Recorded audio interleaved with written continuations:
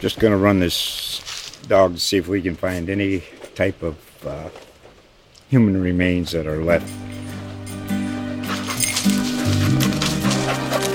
Listen to Where Secrets Go to Die, The Disappearance of Derek Hennigan. From the Detroit Free Press, a new podcast set in the woods of Michigan's Upper Peninsula.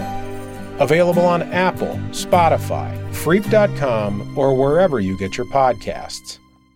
Time now for Fort Bragg Stories, a collaboration between WUNC's American Homefront Project and the Fayetteville Observer, exploring the lives of men, women, and children living on and around one of the nation's largest military installations. I'm Elizabeth Friend. There are more than 1 million children with parents on active duty in the U.S. military. They face challenges their civilian peers don't, including frequent moves and the stress of a parent's deployment. Joseph Henderson is a classically trained actor and children's educator. He wanted to offer something to help military kids, so he and a team of instructors launched Shakespeare on Base, a free summer performing arts program for children living at Fort Bragg.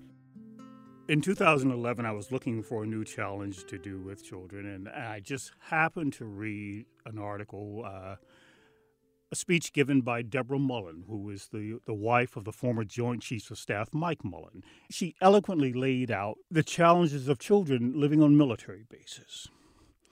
And having done a number of workshops and camps for children that are facing trauma, I said, well, this makes sense. This is something I can possibly help with. And the idea is to free that parent that was taking care of the child for 6 to 7 hours a day so they would have nothing to worry about.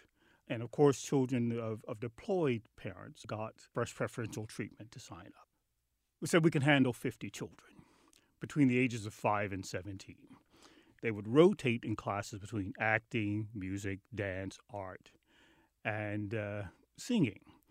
At the end of the 2 weeks, they would do a show which incorporated all of those disciplines to invite their parents in and the rest of the base to see. On a military base, there's a necessary structure and order that sort of permeates everything, even the lives of the individuals that are on the base. And there's very little room for individual expression.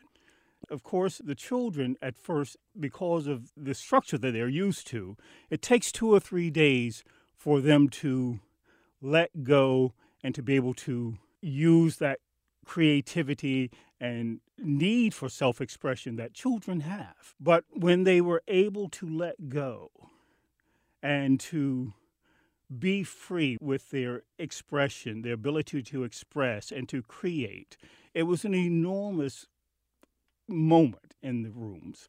And it gave the parents a chance to see their children in a whole new light. And they were very, very thankful and grateful for Shakespeare on Base having come there at that point in time.